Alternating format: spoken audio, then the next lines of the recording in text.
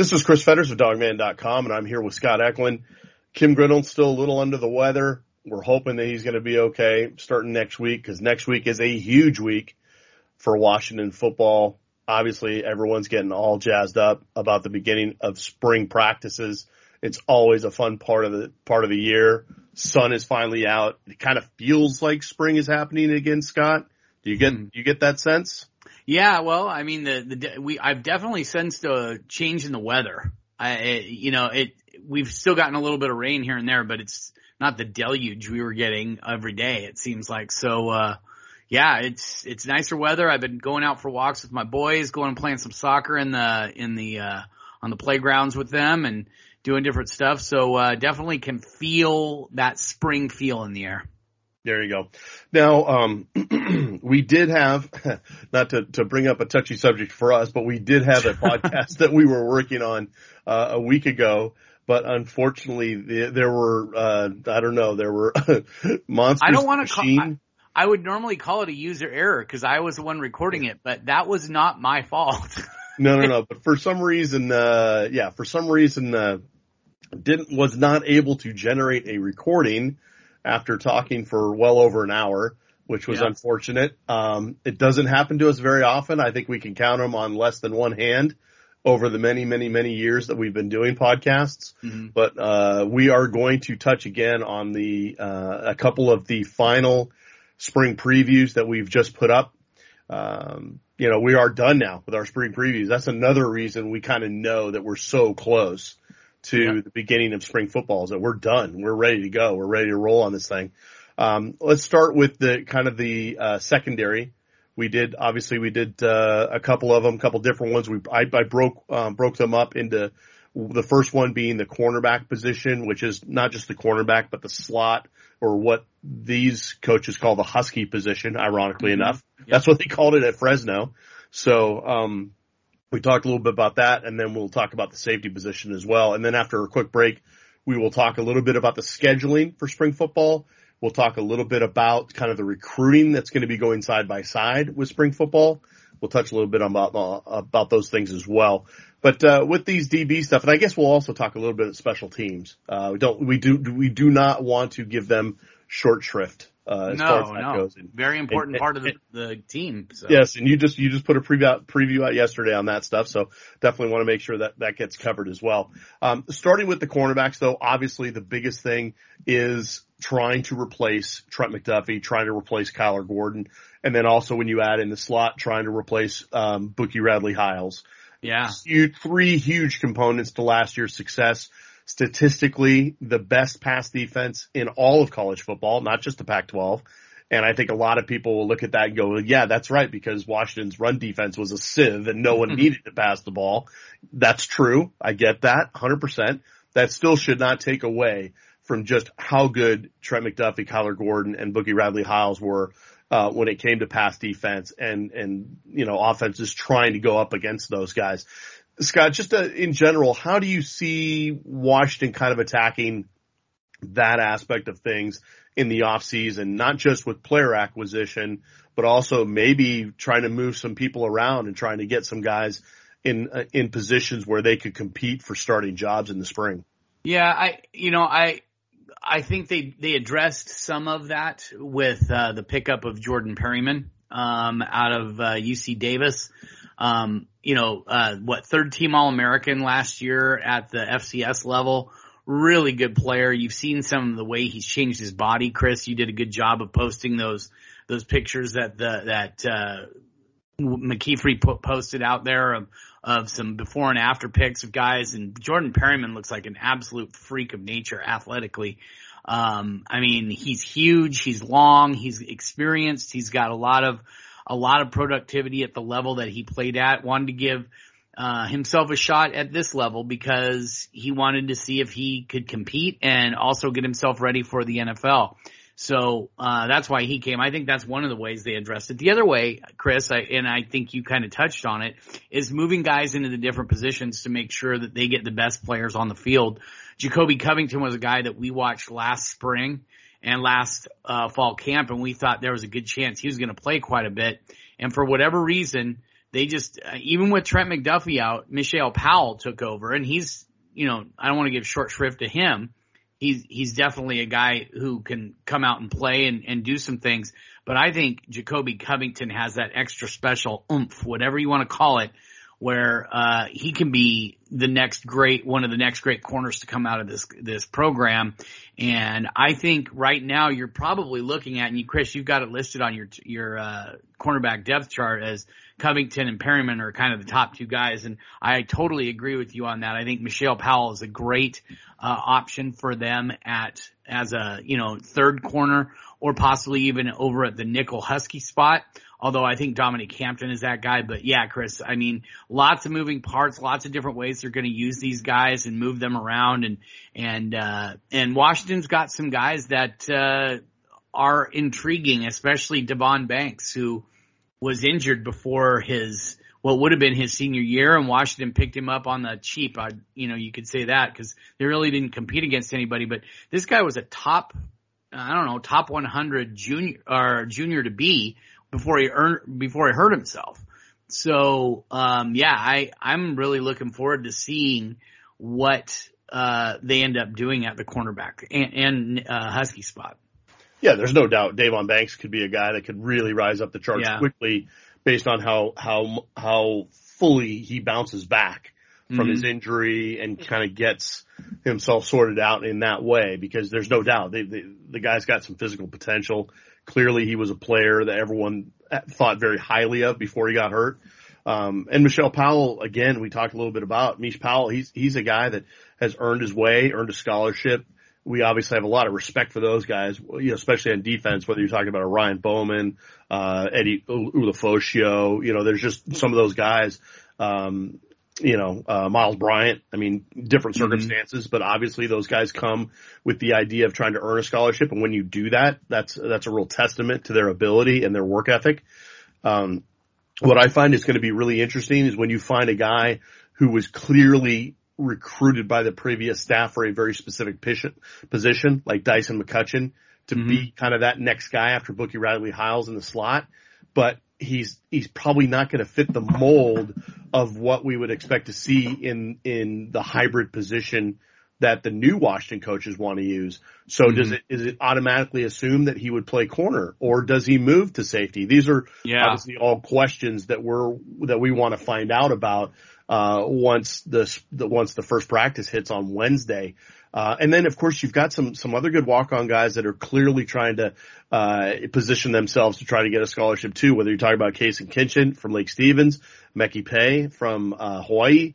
You've got some interesting blends here. And I don't want to leave out Elijah Jackson either, because I thought Elijah Jackson was really physical and kind of followed in the mold of a Jacoby Covington, and that's why I have him right behind Covington in my depth chart, at least going into spring.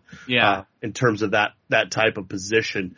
It is the one position where you do feel like, even though they lost, if you include the nickel position, the one that Radley-Hiles was in, when you lose three starters like that, it doesn't feel like the drop-off is as extreme as it might normally be under different circumstances. And I think that's a testament to the way not just how the previous staff recruited, but also what the new staff has done in terms of getting a player like Perryman from the portal who could come in and maybe make an impact right away. Yeah. And and they're different body styles too. I mean, Perryman and Powell and Covington kind of have, and Jackson and Elijah Jackson all have that same body size, but Dyson McCutcheon and Case and Kinchin are not those big physical guys. And Devon Banks, he's kind of in that tweener mold between the two of them. So lots of different, and Meki Pei is on the shorter side. So, or at least, he's not that 6'2" range. So, I mean, Chris, you and I were around for the run and shoot, and how did defensive battle that? They got guys who are 5'9", 5'10", and could run with the guys who are in the run and shoot. Well, then they go to a more, then receivers started to get bigger, and now defensive backs have gotten bigger. And so it's kind of funny to watch how things evolve and who pushes who, and why the offense does what it does and why the defense ends up doing what it does. So, I mean, it does speak to the way the old staff recruited, but like you said, Chris, it also speaks to how the new staff is kind of moving around their chess pieces around the board. Yeah, and remember, we are just talking about spring, so I don't want to spend too much time on it, but they did recruit a player out of Texas, Javion Green, who could probably play either safety or DB or corner, was brought in to play corner initially, but here's another kid who's 6'2", Scott. I mean, he's a kid in the Covington mold, in the Jackson mold, who's a bigger, rangier, athletic guy. They're trying to kind of keep that spirit alive when you're trying to find guys that can make a difference, because they're going to have to be bigger to go up against some of those bigger, more athletic, more physical receivers in the Pac-12 for sure. And then moving over to that corner, this is where we're probably going to have the bigger discussion, simply because in the past, the Husky staff has used guys that were obviously very physical, could play up to the line of scrimmage, play in the box, whether it was a Miles Bryant or Bookie Radley Hiles, those types of players. Now, when you look back at how the Fresno State defensive coaches used their nickel, their slot guy, what they would call the Husky, it was much more of a hybrid. Instead of a hybrid of a corner safety, it was much more of a hybrid between like a safety linebacker. So basically a DB, but in a linebacker's body. And so that's why we're talking about guys like Dominique Hampton. We're talking about now, and this is a total, I'm throwing darts here at the board trying to figure out, based on the body types that they used in Fresno, what body types in the defensive backs room that Washington currently has that they could use. Because we looked at DeMario King, for instance. We thought, okay, 6'3", 215, probably coming in as a Husky. Yep. Nope, he's coming in as a linebacker. I know. So we're not quite sure exactly how these guys are going to be used. I kind of thought, to be honest with you, I thought Cam Bright might end up being a Husky. Yeah. Because he played out at space as their star linebacker at Pittsburgh, but nope, he's going to be strictly an inside guy as well. So when we're looking at the body type strictly from the defensive backs room, we're looking at Dom Hampton. We're looking at maybe an Asa Turner, Cam Fabi-Kalanen, maybe even like a Julius Ervin, these types of body types. Because at Fresno, they use guys that were anywhere from like 5'11", 195 to like 6'6", 220. So. Oh, see, I haven't even looked at that part yet. That's weird. Yeah. So you tell me what kind of body type they're going to use for the Husky. So again, like I said, we're kind of going with the wind here and trying to figure out, at least until we see them physically line up in groups, and we can let the fans know exactly how we're seeing these guys kind of getting broken down in terms of positions. I'm kind of curious to get your take on whether or not this is just a perfect fit for a guy like Dom Hampton, or do you think that there are other guys that might make a difference here? Well, I definitely have an opinion, and some of it was formed off of what Coach DeBoer said in his press conference on signing day, which was that a guy like Dominique Hampton is the prototypical Husky for him. And I think it's not just his size, because what is he, 6'2", 220? Whatever it is. Yeah, right around there, 215. 6'2", 220, whatever it is. But he also, because of what he did in high school and because of the fundamentals he's had, he can cover guys man-to-man. And he's got those man-to-man cover skills. And so I think they're going to – I mean, honestly, the depth chart that you have, Jordan Perryman, Jacoby Covington, Dominique Hampton, unless something weird happens, I don't see that changing. I think that's actually going to be your starting three at the cornerback, the two cornerbacks in the Husky position. And I mean, Dominique Hampton needs to be on that field. I don't, unless he's just a complete liability, and I didn't see that at all last year in the moments he was on the field. Unless he's just a complete liability out there, I just don't know how you can't have a guy who's 6'2", 220 and can run like he does and loves to stick his nose in there and hit guys and do those things. I gotta believe that he's going to be on the field quite a bit this fall. Yeah. Well, there's no doubt. I mean, he's flashed so much potential and has really played a number of different places along that back line over the years. But, we've always just assumed that every spring he was going to come out and he was going to dominate. He was going to be one of those corners. He was going to be one of those safeties. He was going to be one of those guys that you could not deny being on the field because of his physical and athletic attributes. But for some reason, it just has never fully worked out for him where he became like an indispensable starter, like a McDuffie or a Gordon or a Radley Hiles, for instance. And there's no doubt with a new staff, fresh start, all that kind of stuff, it makes total sense that a guy like Dominique Hampton should get every opportunity to make a difference. And it feels like, at least on paper, that the Husky position is the position he should be making the most hay at. Absolutely. Now, who plays behind him is going to be a huge question, and that's why. Yeah, you have Asa Turner in there as his backup, and from a body style standpoint, I completely agree with you. I just don't know if Asa has those man-to-man coverage skills. Cameron Fabi-Kulanen does, and I could see a situation where you have him in there as your kind of second guy, and then Dyson McCutcheon, depending on who they, or even Kason Kinchin, depending on who the opposition throws in there, maybe those guys can man up against those guys. You know, maybe you have Dominique Hampton as your first and second down guy, but if it's third and long, like 3rd and 10 or more, they're gonna need to be more of a coverage guy. So then you have Dyson McCutcheon or Kason Kinchin come in. I don't know if that makes sense to you, Chris, but just the way they need to be mobile in the way they use that position, I think.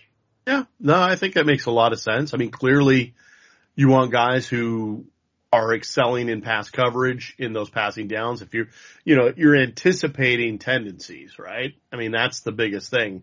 And if you can successfully anticipate tendencies by putting in the right player at the right time, then you're that much more ahead in the game. So that certainly is going to be one more thing to look for.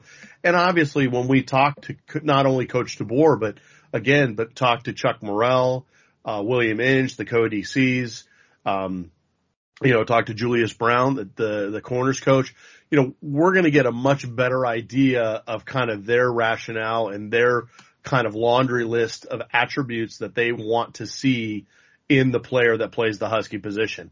And like you said, when you listen to DeBoer, it certainly screamed out Dom Hampton.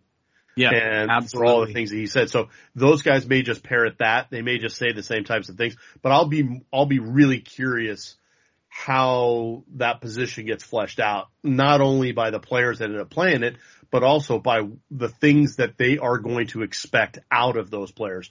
Is this simply going to be a nickel situation, or are they going to blitz more? Are they going to ask them for a lot more run responsibility because they're going to be playing closer to the box? Yeah. Is that Husky going to play more as a third linebacker a lot of the times? I don't really know. And again, even watching a lot of the Fresno State, now I didn't watch a ton of like actual full games, but just watching some of the highlight clips and things like that, it was difficult to really tell a lot of nuanced differences between like how Cam Bright was used at Pitt, for instance. I mean, I saw a lot of similarities in that way, and that's why I kind of thought that Bright might end up being a Husky. And you never know. He might end up having to play some of that position at some points based on his what instincts. You just talked about. Yeah, because of his instincts. Yeah. Well, and also based on what you just talked about. The fact that based on down and distance, if it's 3rd and 1 or 3 or whatever, if it's looks like it's going to be a rundown, they might want to bring him in as a bigger guy that can handle those fits. Or DeMario King, Or DeMario King, no doubt. So moving over to safety, obviously because we're looking at guys like Hampton and Turner maybe moving over and being more into the competition for the Husky, now we're having to kind of play a little bit of musical chairs with the safety position. But at least when it comes to the first two guys, the guys that probably at least I would see as being the number one guys starting out in spring, that doesn't change too much for me. You look at Cameron Williams, you look at Alex Cook. If you go back and look at the snaps, you go back and look at the tackles and the statistics and whatnot, those two guys were by far the most productive of the guys that would be playing safety, given what, kind of how my depth chart is kind of panned out. And then behind them would be Julius Ervin and Mikel Esteen. I really thought Esteen had a chance to maybe do a little bit of things last year, but clearly they wanted to redshirt him, or they had other ideas for him. Are you seeing any differences in what you would say is the kind of the depth chart? The two deeps? Do you think that's probably how it would pan out, at least to start? Well, so we just talked about the Husky position, and I had said that I don't know if Asa Turner. Sorry, Asa Turner was could be that guy in coverage. I think I could see a situation where you have because right now you have Alex Cook, Michaela Steen, and Zachary Spears back there at safety, and I think I could see a situation where Zachary Spears is more of a Husky than he is a safety. But I don't disagree with what you have up there right now. Cameron Williams, Julius Ervin, Vince Nunley on one side, and Alex Cook, Michaela Steen, and Zachary Spears on the other. The thing is, Chris, and you and I both know this, is you could have Cameron Williams and Julius Ervin in there at safety because the safeties are kind of interchangeable. Right. So we could have just put a list of safety and then just the top two are the starters, because of the way they do it. Well, but you bring up a good point. Honestly, Scott, you bring up a good point. Not only was Spears kind of my one example of the musical chairs thing, because he could literally play corner, nickel, safety. He could play it all. I mean, he's got that body type. I think now it's just a matter of not only where he fits and is the most comfortable, but also the position where he probably sees the most time and can be the most competitive.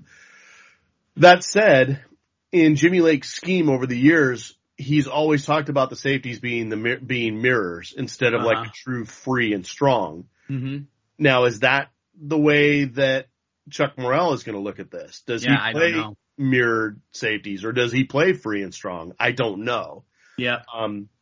That will go a long ways towards informing a little bit more of how those guys are going to be used. And again, that's where when we see them line up on Wednesday, that'll give us a much better idea. And hopefully we will get a chance to see them line up a little bit and move around and kind of see where the bodies, end up, so to speak.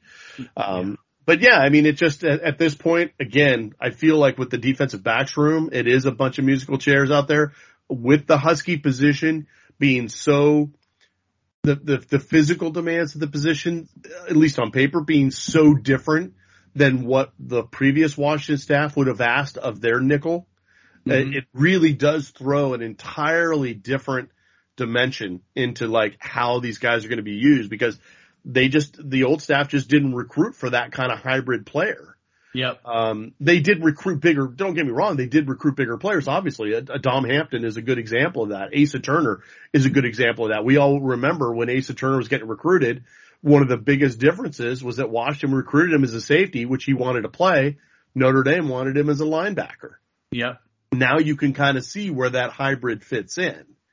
But it'll be a huge, point of interest when we see them line up exactly how at least their initial thoughts. That clearly over the 15 practices, Scott, a lot will change. Will change. But at least how they see it on paper starting out will be very interesting to see, and I'll be curious to see how close I am on this. I don't think I'm going to be that close. I hope I am, but I don't. Let's put it this way: on the confidence scale, to take a tip from our interns, from Jack and Luke, when they would do a confidence scale, my confidence scale is probably about right in the middle, right at 5. I feel confident, but I don't feel totally confident about it. Yeah, I mean, there really is no way to know because we're still getting to know these coaches and how they coach things and how they want to do things and how they want to run things. So we're giving you guys our best guess from what we've heard and the little bit that we've been able to chat with them and talk with them and take little nuggets here and there and run with it. So, just be patient with us. We will get this better as we get to know this coaching staff a little bit better. All right. So let's move to the special teams. Okay. And you just put this out on Friday. So this is fresh in everyone's mind. A lot of it is fairly self-explanatory, especially when we take into account, the moves that this new staff made to take into account for the graduation of a guy like Race Porter, for instance. Mm-hmm. Everything else kind of makes sense. Everything else kind of is slotted how you would expect it to be. I'm just kind of curious, do you see a guy like Kevin Ryan, who they got from Idaho State, do you see him being a flat out Race Porter clone and how he will fit in with Tristan Brown, or do you feel like there's going to be a little shift in that dynamic? Well, yeah, it's real hard to tell because why would they go out and get Kevin Ryan if they felt good about Tristan Brown? So obviously they're not feeling that great about Tristan Brown at this point. Now, well, I can try to answer that real quick. Yeah. Kevin Ryan was a guy who not only punted at Iowa State, but he also kicked. Yeah, I get that too. And they clearly need a backup for Peyton Henry. So I don't want to jump too far ahead, but I see the dual role where they feel like they probably got a 2-for-1. And I get that. And he's a walk-on too. He's not a scholarship guy at this point. So, but I mean, Race Porter had a booming leg. His problem was early on, at least, was that he was inconsistent. As he got older, he got more consistent, but he could boom it. Last year, he averaged over 48 yards punt, Chris. Yep. I mean, that's insane. For the amount of times he punted, that is insane. He punted over 5 times per game. I'll have to remember because I think Keel Rasp was probably the best in terms of just average per punt in a single season for Washington. I think Race Porter blew that out of the water because I want to say Rasp was like at 45 or 45, 46, something around there. Yeah. Yeah. It was when I went back, I didn't realize, I mean, it sounds stupid, but we're in the middle of the season. I don't really look at it that closely. When I went in and did the research for that article, I had no idea he averaged 48.5 yards per punt. Yeah. That is insanity. And his longest was, I think, I don't have the article up, like 73 or something like that. Even though he learned the rugby style, I don't think a lot of those. He didn't do it very much. Well, I don't think a lot of those were like those extra roll type kicks where it's like he hits those ground ball knucklers that end up, getting like 20, 30, 40 yards of roll. I think most of those were pretty standard traditional punts.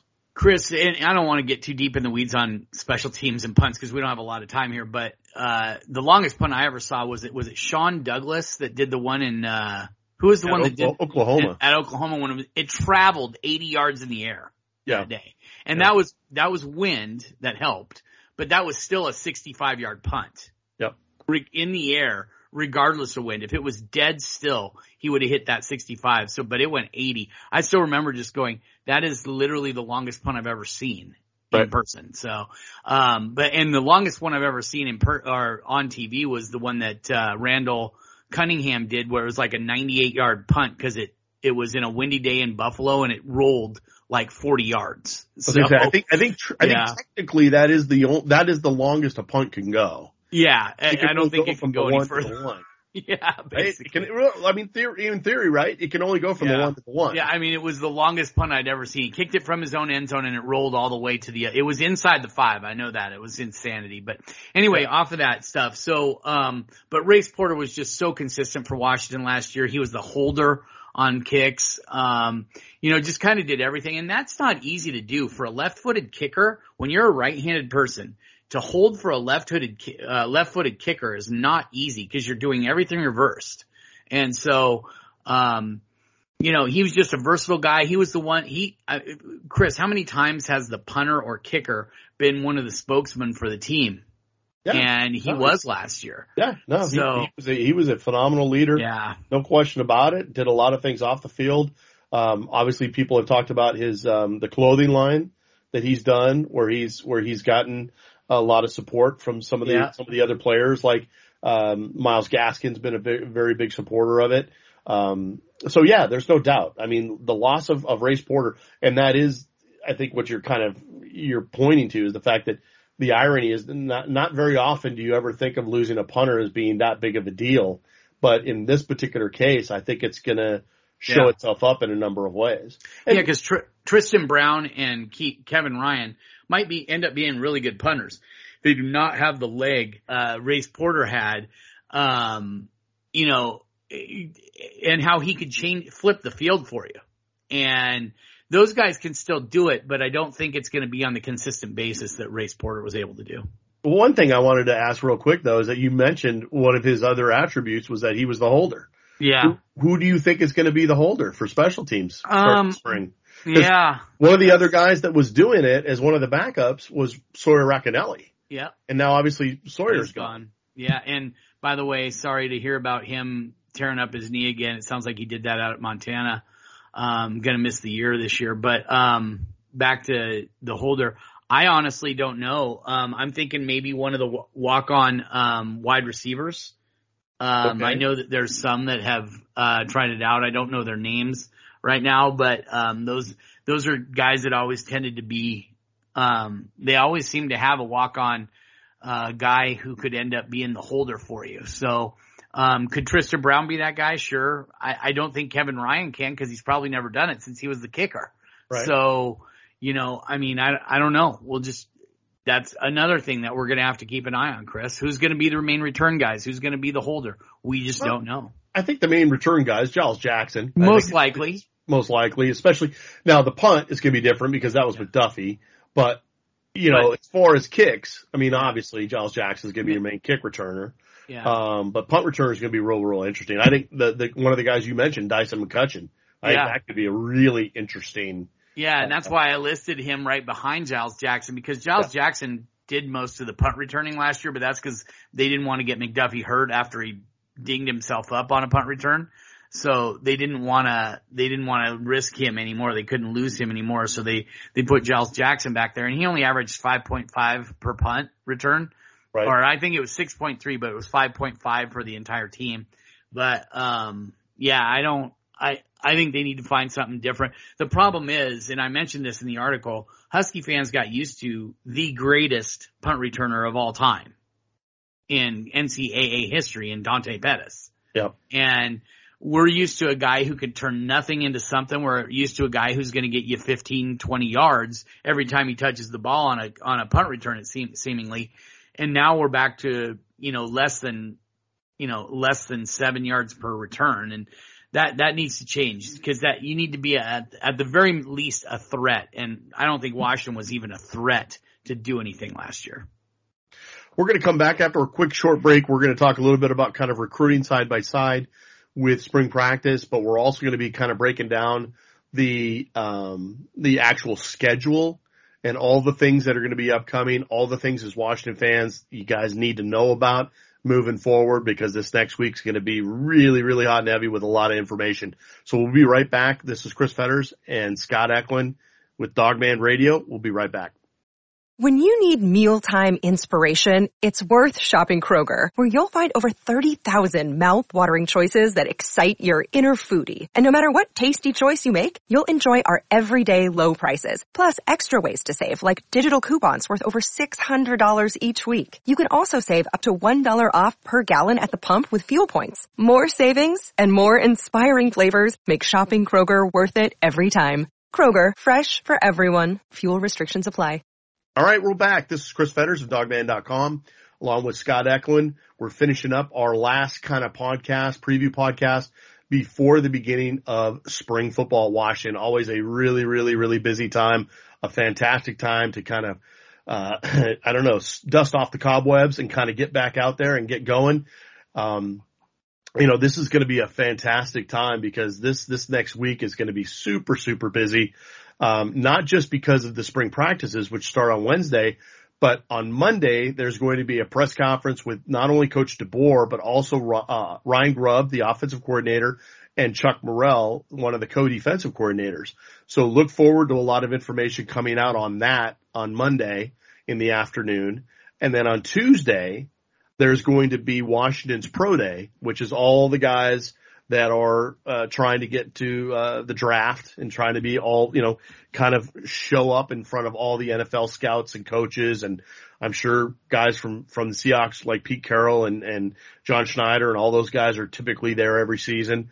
And so we get a chance to see a lot of those guys work out, not just the guys that worked out in the combine like Trent McDuffie and Kyler Gordon and like Luke Wattenberg and those guys that worked out there. But hopefully we get a chance to see some of these other guys. And obviously Cade Otton, for instance. Cade Otton didn't really work out at all because he's still rehabbing an injury. Will he be ready to go for Pro Day? We'll see. We'll see how much he works out. We'll see if he just shows up and does some interviews and things like that. So Pro Day is always a really, really interesting day because it leads right into the first day of spring football, which is on Wednesday, March 30th in the morning. And obviously 15 practices culminating with the spring preview on Saturday, April 30th, which will be shown live on the Pac-12 networks starts at 11:30 in the morning on Saturday. And, those 15 practices to go by really, really fast, Scott, as we know. Yep. And, a couple developments out of it. First, that it really does feel like the new staff they're not going to be as open as Jimmy Lake was. Let's put it that way. Nope. Or at least not to start. At least not to start. Jimmy Lake, allowed us to watch all the practices, all that stuff. Now, there's a trade-off there because we're not going to be able to see much of practices, at least to start, but it does feel like we're going to get a lot more access to the players, which hopefully that will end up being a really, really good thing for Washington fans as well. Obviously, whether it's a substitute for getting a chance to see them practice and see what's going on in person, we can debate that, but I don't know what your particular opinion on that is, Scott. I think we should have both. We don't need to have one or the other. Apparently they feel like you have to have one or the You know what? It's their team. They can run it how they want. I just completely disagree with it. I think they should have it open. They don't have to open up everything to the public, but every Saturday or maybe every Friday should be for the public. But the media should be allowed in. We know the policies. We know what they do and don't want reported. So we don't do that. But there's no reason why we shouldn't be able to go out and see what the new thing looks like. I know one of the reasons I've been able to garner from talking to some different people was they didn't want, it reported how many reps each quarterback got, the scrutiny of why did Michael Penix get, 20 reps with the ones and Dylan Morris got 5 and Sam Hewer got none, in a practice. And I don't think they wanted that. And so they just don't want to answer those questions. And I'm like, okay, well, couldn't you just say we're just going through the competition and just be your answer? I don't get it. Anyway, that is what it is. But it is nice to have more access to the players. I will give them kudos for that, although I think it should have been that way all along. But, cause the last 2 years, we've gotten a coach and 2 players and that's it. And everybody got the same stuff. Whereas now we're going to be more in a gaggle where we can pull off guys to the side and get our own quotes and ask them our own line of questioning instead of having to worry about what other people are trying to do. And so, I love that. I love that aspect of it and that we can do some different things with that. So that'll be fun. They'll probably have a few more features on the players since we won't be able to give you much in the way of, practice analysis. So, but I don't like the trade-off. I don't think it's the right decision, but it's their team. They can do what they want to do. And I'm welcome to my opinion as well. And they don't really care what my opinion is. So. I feel like it's the old meme. It's like, why can't we have both? Yeah. It's like, right? It's like, yeah. But the irony is, so I asked a couple of my Fresno contacts down there that were really helpful when DeBoer was getting hired on some insight on him and his staff. They said that DeBoer picked it up, that policy of not really allowing the media in for full practices, but only like for the first half hour or a little bit more. From Jeff Tedford. Yeah, that doesn't surprise me. And the irony is how this stuff all comes full circle is apparently Tedford, at least the way the rumor is, apparently Jeff Tedford got that from Chris Peterson. Jeez. So yeah, but I mean, Chris Peterson for spring ball, I remember being in there for practices. Yeah, so I don't know. I mean, yeah, he may have. Well, and again, this may be a situation where this is how DeBoer starts. And gives himself the ability to open things up more and more as we go based on what he sees, based on the fact that, nothing's getting reported, that kind of thing. We'll see. I mean, he's obviously giving himself some room to move, which is fine. And like you said, ultimately it's his show. Yeah. And he only gets one chance to make a first impression in terms of the season, in terms of, winning, losing games, in terms of putting the product on the field that he wants, in terms of putting his stamp on the program. So that's his job. And if he feels like this is the way he's got to do it, so be it. That's fine. I I really hope people don't look at Jimmy Lake's thing and go, well, that's why they went 4-8 because Jimmy Lake opened Oh, up they did. practices. They were talking about that. Look what Jimmy Lake did. It didn't work. That is incredible to me. That is incredible. That has nothing to do with it. Yeah. Well, that's a whole different podcast. Yeah, I know. Much different for a much different time. Let's finish this up with recruiting. Obviously, there's going to be a lot of recruiting side by side. We already know that there's one really big heavy hitter coming in this weekend in Jaden Wayne from Tacoma, who's going to be on campus. He's already out there talking about it, which is fantastic. Tell me a little bit about, because Brandon Huffman put a great story out on Dogman. It's on our front page. You guys should go check it out, about how they're getting ready to handle the recruiting load alongside all the things that they're going to try to get done during spring practice. Yeah, like you said, Chris, Jaden Wayne, edge rusher from Lincoln High School, number one prospect in the state for 2023. He'll be up on campus this weekend, and that'll be big. They've got the 2021 and 2022 cycles didn't go that great, and so I think they're trying to make as much of a splash as possible and bring some of these guys in. Next week, Michael Banuelos is supposed to be in town. I know one of their top corner prospects, Malachi Crawford from Oxnard Pacifica, is supposed to be up, and then San Diego Cathedral Catholic athlete Victory Johnson, who's more of a linebacker, I think, or possibly a Husky guy. Those guys are gonna be up that next week, probably for the first day or two of practices. So, that's kind of where things are going. They're really kind of ramping things up. One of the reasons why Jimmy Lake opened up so many things to the public was so that they could have recruits on campus, because they weren't allowed to have recruits on campus unless it was open to the public. But I think that's changed this year. Right. And so that's why they're able to still have these recruits on campus and not have the public in. So, the following week, so the second week of spring football, Christian Pierce, a safety out of Rancho Cucamonga, will be up. Blake Purchase from Cherry Creek, and then Jaden Rashada is expected to come up. He's the top quarterback on Washington's prospect list, but he's the top on almost everybody's prospect list right now. Right, and people should remember that his brother, who Washington had Roman, defensive back, Roman, has just committed, probably signed by this point, with BYU. Yeah, and that isn't because Washington didn't. That wasn't because Washington did a poor job. They didn't have room for him, and so that's why they allowed him to go to BYU. Plus, I had heard that because he was a JUCO kid, he had some academic stuff, not where he's a bad student, but he didn't have the right classes to get into UW. So that's something else, why they were passing on him a little bit. So, middle of April, you're going to see a 3-star defensive lineman come in, Terrence Green out of, Cypress, Texas. And then, tight end Spencer Shannon, he told me this, but, Brandon also reported on it that, modern day, tight end Spencer Shannon will be on campus.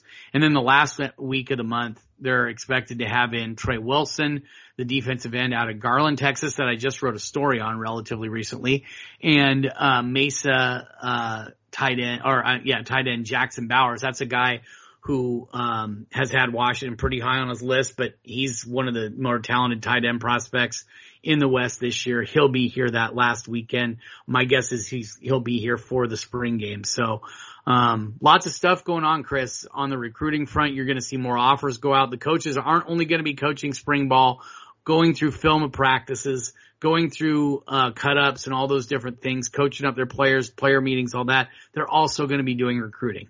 And that's going to be a huge thing for them heading into the spring, because a lot of these kids are starting to schedule their official visits for May and June. And once the coaches get out on the road, they'll get out on the road, and then they're going to start scheduling some of these official visits for June, and you're probably going to see a handful of guys, 5, 10, maybe 15 guys come in for official visits, I think. And because if a guy's going to decide in the summer, then you better get him in for an official visit so that you can get in, you can have a chance to get him. Otherwise, you're taking your chance that he'll commit and then possibly visit you later on. And that's just not a good gamble in a lot of different ways. Yeah, no doubt about that. You talk about guys lining up official visits and one thing, a month ago, we would have thought that Lake Stevens running back Jayden Limar would have been a cert to set up an official visit with Washington. Now, a few days ago, he puts out his top 9, and Washington's not in it. This is a situation where the new staff is already starting to kind of understand the stakes of recruiting in the Pac-12, maybe as opposed to the Mountain West, for instance, and learning that, the Loyal to the Soil campaign is great and it's fantastic to target those guys. But if you end up taking a commitment from another player from out of state, like Washington did with Bakersfield running back Tybo Rogers, that this all of a sudden could have some negative PR consequences. I'm not saying whether Rogers is a better back or a worse back than Limar. I think obviously time will tell on that. But when you have those two thoughts kind of side by side, a lot of times the Washington fans are going to sit here and go, well, if everything's being equal, why wouldn't you try to make a push for the in-state guy as opposed to the out-of-state guy? And sometimes you got to take the bird in hand. I'd like to get your take on how things have gone. Yeah. I think they had to take the bird in hand, is better than 2 in the bush, right? Isn't that the saying? So, Well, in this case, maybe none in the bush. Yeah. They could strike out on both of them eventually. You never know. Yeah, exactly. You never know. So, and that has happened, to other teams and to Washington. So, Limar has Arizona, Louisville, Miami, Michigan, Notre Dame, Oregon, Texas A&M, UCLA, and Wazoo in there. And a lot of people were surprised by Wazoo. And I think one stupid comment was that it's special to be out-recruited by Wazoo. They are not being out-recruited by Wazoo. The thing is, he's had a relationship with that coach for a while, and he hasn't had the relationship with Lee Marks for that long, and they're still building that relationship. And he came out with a story, and Huffman came out with a story recently that said, hey, I'm still building that relationship. These are my top 9 schools right now. He goes, that might not be the case later on. So, we'll just have to see. But think about this too. Lee Marks wasn't recruiting Jayden Limar before he got to the University of Washington. He had been recruiting Tybo Rogers for a while. Yes. And he knows that kid, and he's been recruiting him for a while and felt he'd be a good fit in the system. So that's why I went out and got him and took his commit, because he knows him real well. He's still getting to know Jayden Limar, and I do know that they want to take 2 running backs in this class, and I do know that they would like to get Jayden Limar in the class. But if it doesn't happen, it isn't because Washington dropped the ball. It's because Jayden Limar feels like it's better for him to go to a school that doesn't have another running back that his coach already knew and has known for a long time in the system, that, in the class. And I think that's just the way things are going to be. And that's why I think some of those other schools are going to have that, is because those coaches have been around for a little bit and he's gotten to know them better.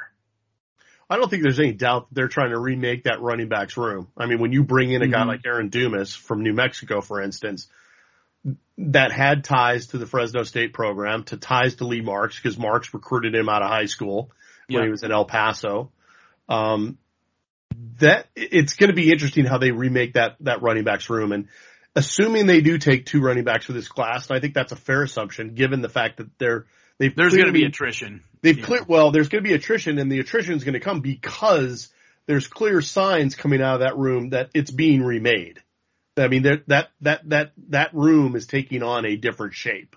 There's no doubt about it, reading the signs. So if we assume that they are going to take 2 running backs in this class, and they do already have a running back commit in Tybo Rogers, and assuming that commitment sticks, they're able to maintain him, give us your best guess on whether or not you think Washington gets back into it with Jayden Limar and he ultimately takes an official visit to Montlake. Oh boy.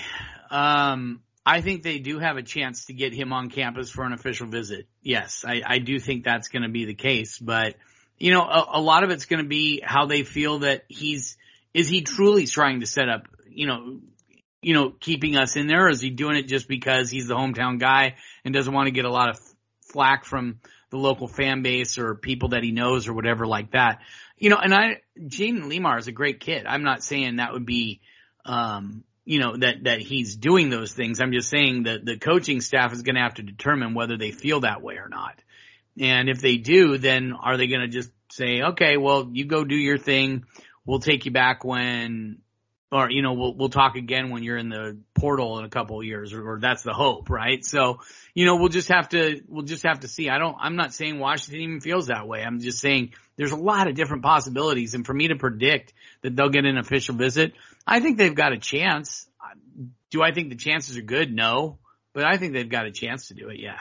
And I think the natural follow up on that would be, does that official visit, if it does come, does it happen before or after he's already made a commitment somewhere else? Well, he told me he said he didn't have a timeline for a decision, but most kids want to decide before their senior year. Not all of them, but most of them want to do that. And so the odds of him taking it out into the fall are not great. And if that doesn't happen, I think Washington's going to be hard pressed to be the call. And then second of all, I think they're going to be hard pressed to get him to reconsider his commitment and come and visit them. So, I think it's, I don't want to say long shot, like it's like you're way behind, but yeah, I think it's going to be tough for Washington to reel him in. Yeah, there's going to be a lot of big time recruiting developments over the course of the many, many months, not just official visits now and going in, but obviously going into December, mid-year signing period, and then obviously February for the regular signing period. So obviously a lot of things to work on. Yeah. Jaden Lamar's recruitment is simply going to be one in a vast number of recruitments that Washington fans should definitely be paying attention to. Scott, fantastic stuff. We're going to wrap it up there. With spring football coming, guys, you really need to get on our mailing list. So all you have to do is send an email to huskystadium@gmail.com. Again, Husky Stadium, which is one word, huskystadium@gmail.com, subject line newsletter. You don't have to put anything in the body of the email. Just put subject line newsletter, and we will add you to our list. And so you can get all of the updates every single time there is a practice out there. So for the 15 practices, you'll get at least 15 newsletters. We'll be sending out newsletters on the off days because, like Scott said, with the number of guys that we're going to be talking to, we're going to have plenty of content on the off days as well. Individual player interviews, storylines, that kind of stuff. All sorts of things to follow on dogman.com as we go through this spring football with you. So for Scott Eklund, this is Chris Fetters of dogman.com. Go Dogs.